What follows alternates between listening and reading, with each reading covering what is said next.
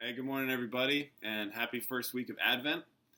If you are Brian Dubois, you might be thinking the background for Tori's video in his apartment is a lot nicer than the last one, and the reason for that is because I'm married. That's simply the reason. Nice background. There you go. So, Advent. Advent is all about waiting. It's waiting for the arrival of the Messiah. And if you're young, Advent, I remember, it goes by so slowly. Week after week after week, it's like, is Christmas ever going to come? Another candle lit in my church growing up. For finally, it's Christmas Day. If you're older, if you're an adult, it goes by so quickly, and before you know it, we're at Christmas morning. And so we're gonna try to prepare our hearts for celebrating the birth of Jesus. So the anticipation of the arrival of the Messiah into the world was painstakingly long. Yet after all the promises and prophecies and patience of God's people, finally he arrived. And Christmas marked the first day that Jesus entered into human history. Or does it? We know that God the Son is eternal. Christmas Day was not day one for Jesus. Jesus is not a created being. And for Advent this year, we're going to see how Christ was always active, always working in the lives of his people, always engaging in the world that he made, even before anyone knew him, even before anyone could put a name to his face. He was working in our lives before we came to faith in him, and he continues to work and be with us always. The idea of doing Advent with the theme of Christophanies, appearances of Jesus in the Old Testament, we'll get a fuller definition of that in a little bit, is not something I've heard about for doing for Advent. And so it's a bit unique in that way. If you hear someone say, we're doing something new that the church has never done before, I would want you, the first thing you do is be a little weary of, is this heretical? Is this wrong? And my response to that is, it's not that Christophanies is a unique topic. It's that doing it for Advent, and from what I've seen, is. And so let's get into it. What is a Christophany? Let's get a full definition of that. And before I do, though, I actually want to talk about what a theophany is. So here's the definition of theophany. Theophanies are appearances of God to humanity. Theo means God. Phany means to bring to light or cause to appear. It's God appearing. These were temporary, visible manifestations of his presence in the world. There's a lot of examples of these we could point to. One would be the burning bush in Exodus chapter 13. This bush is set ablaze, yet it's not consumed. And Moses notices it, and the voice of the Lord calls out from this bush to send him to Egypt. Another example would be Exodus chapter 19 at Mount Sinai. God appeared to the Israelites through thunder and lightning and thick smoke that wrapped around the entire mountain. And it says the Lord descended in fire, and the trumpet blasts grew louder and louder and louder as the earth shook at his presence. It's a theophany. Another example you could point to would be the pillar of fire by night and the pillar of the cloud by day, where God led the Israelites through the Exodus and the wilderness wanderings. We read about that in Exodus chapter 13 and forward.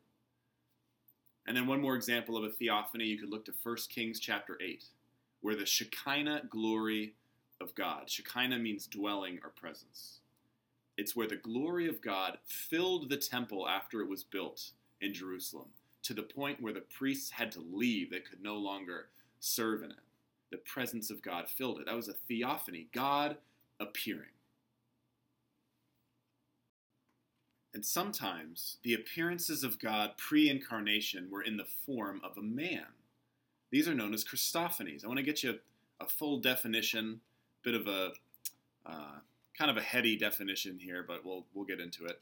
In James Borland's book, Christ in the Old Testament, he defines Christophanies as the unsought, intermittent, and temporary, visible and audible manifestations of God the Son in human form, by which God communicated something to certain conscious human beings on earth prior to the birth of Jesus Christ. So to simplify that, Christophanies are pre-incarnate appearances of Christ in the Old Testament.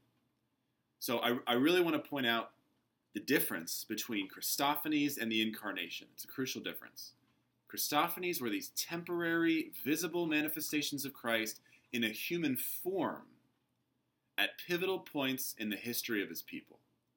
But the incarnation, which means in the flesh, is when the Son of God underwent a permanent union with human nature.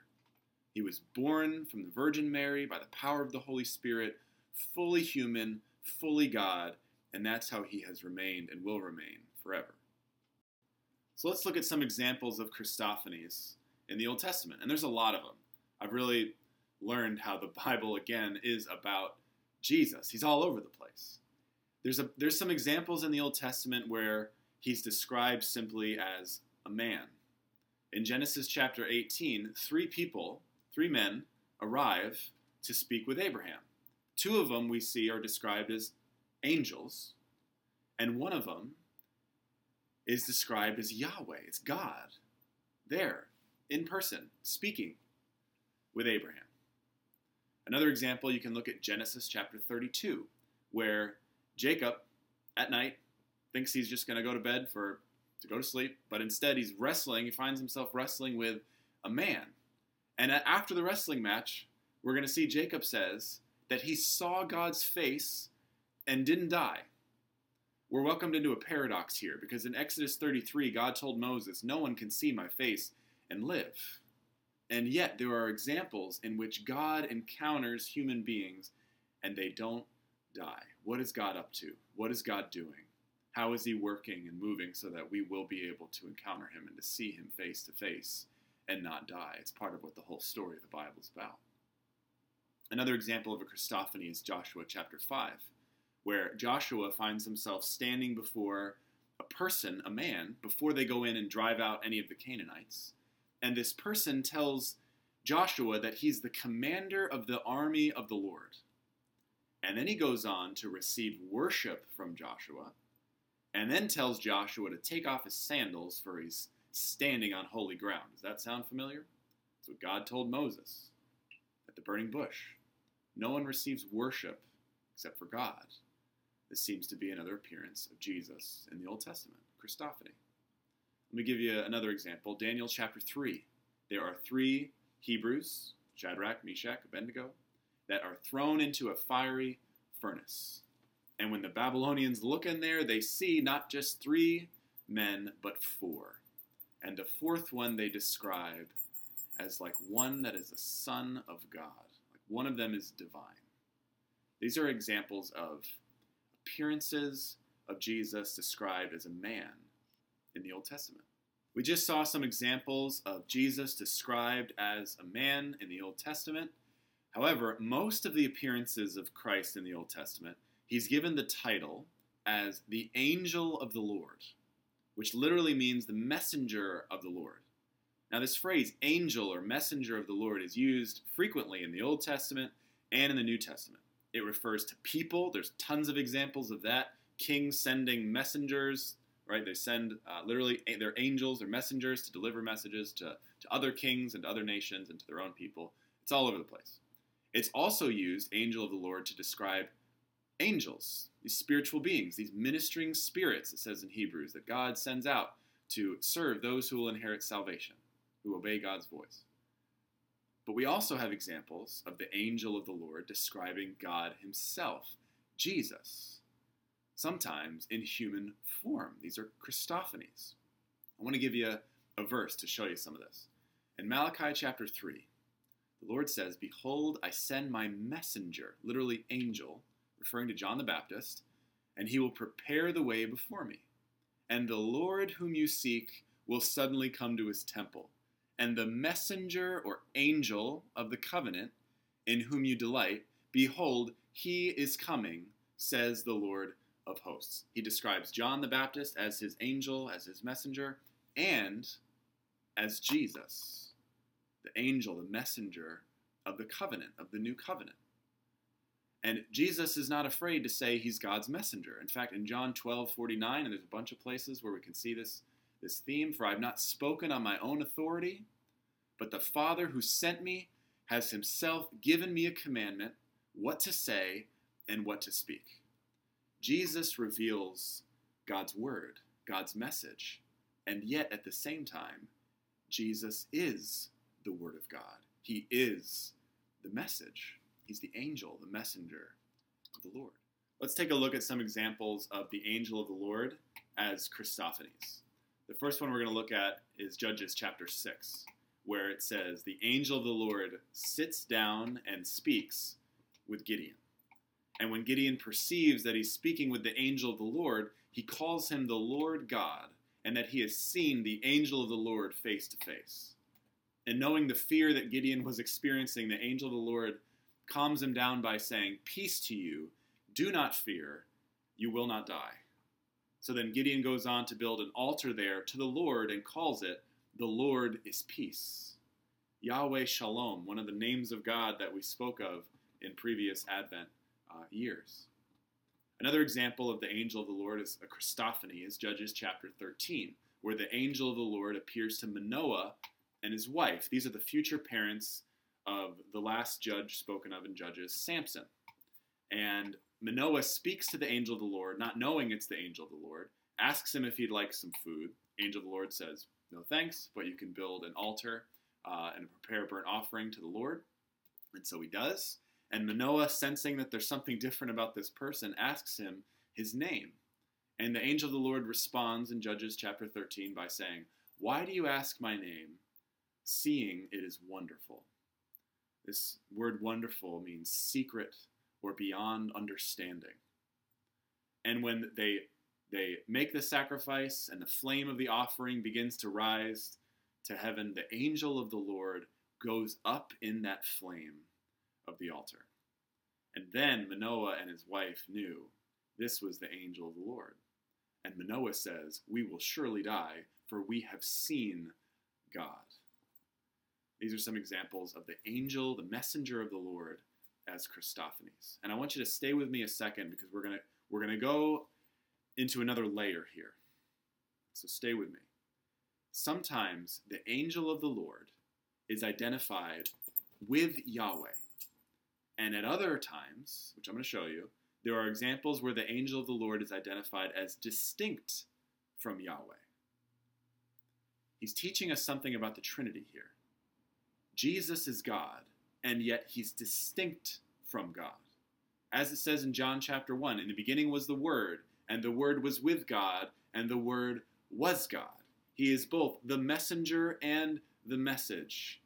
He's with God, and he is God. And so let's look at some examples of the angel of the Lord identified with Yahweh, and then some examples where he is identified distinct from Yahweh.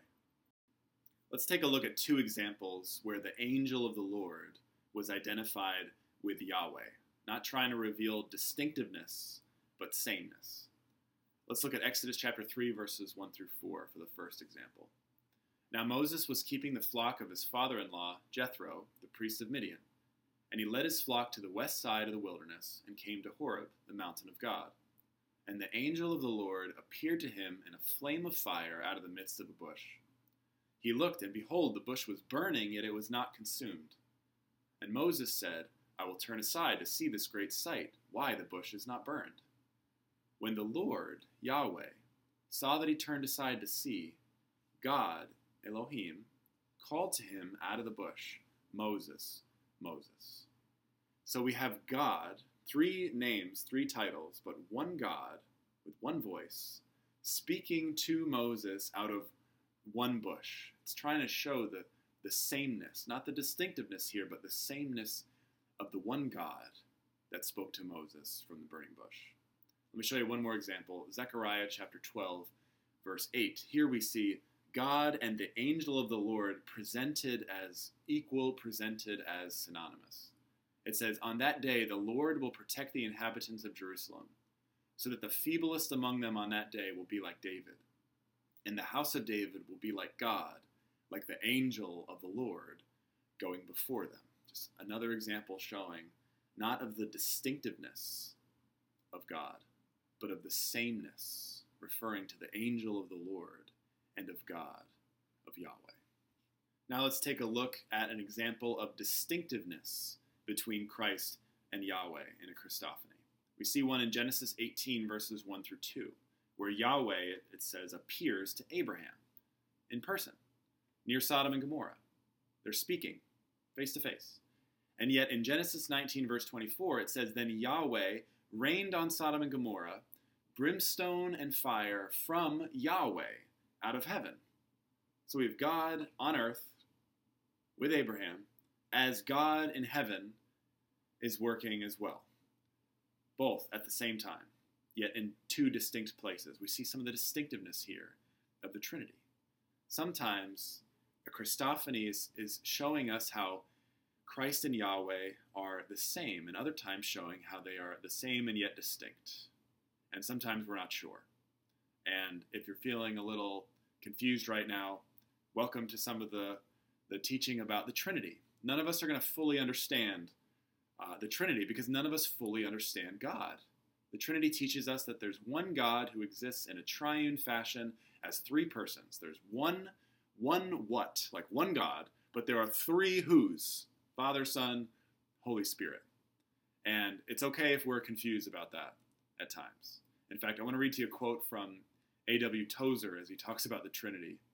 He writes, "Our sincerest effort to grasp the incomprehensible mystery of the Trinity must remain forever futile, and only by deepest reverence can it be saved from actual presumption.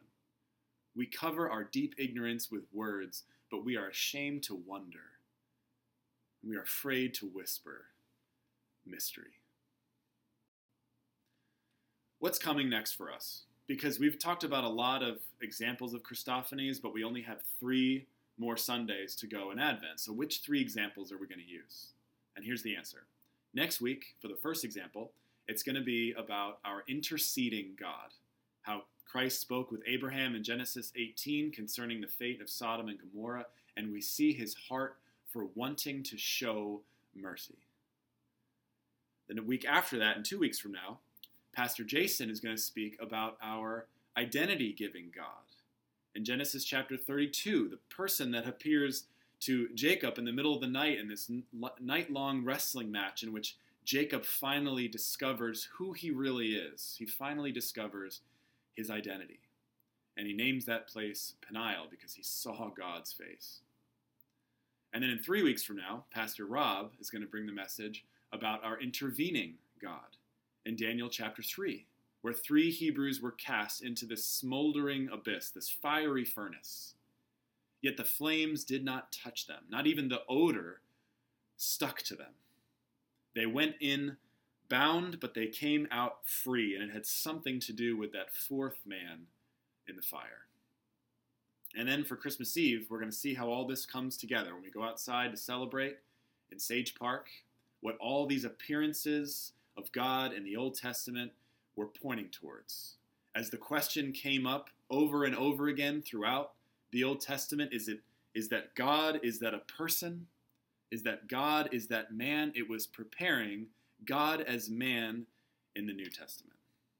God as man in the Old Testament was preparing God's people to receive God as man in Christ. It's preparing the people of God to anticipate how God wants to reveal himself. He wants to come close to us, and that he would reveal himself even as a person. So as we go through this Advent season and we hear these messages about our interceding God and identity-giving God and intervening God, I want us to be thinking about how God has interceded for us. How has Christ already interceded in your life? How has he shown you your identity, who you truly are? How has he intervened, or how is he currently intervening in your life? All of which are ways that show us more of the heart of God, all of which reveal to us more about who Jesus is and what he has for us. And just before we move on to the next part of the service, I want to thank Summer Jennings for volunteering to do the artwork that we have for this Advent series on Christophanies. And if you've noticed, every time we have artwork for our sermon series, it's always intentional. It's never just to look good or to be visually pleasing, but to help highlight and point out some of what we're learning in God's Word. And Summer is going to explain in just a short video of how the artwork that she put together helps us better understand Christophanies as we work through this series. Here's Summer. Hey Terra Nova, it's Summer Jennings here.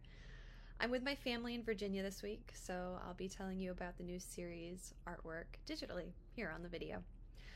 I was honored to be asked to do this year's Advent series for Terra Troy, and I hope you guys enjoy the creative portion of this series and allow it to add to your experience and understanding of Christophanies. So when creating this sermon art, I wanted to drive home the idea that Jesus, the Christ, has always been part of the story. I was inspired by the ancient mosaics I saw while in Israel a few years ago. They're still set in these intricate patterns and shapes, standing the test of time. Each Christophany we'll be discussing is illustrated above from some previous artworks, like an ancient movie strip, walking us through the story of the Bible and further. Whether you're a passive art observer or an obsessive art nerd like me, I hope the visuals help guide you as we look at these passages together. Have a great Sunday, Terra Nova.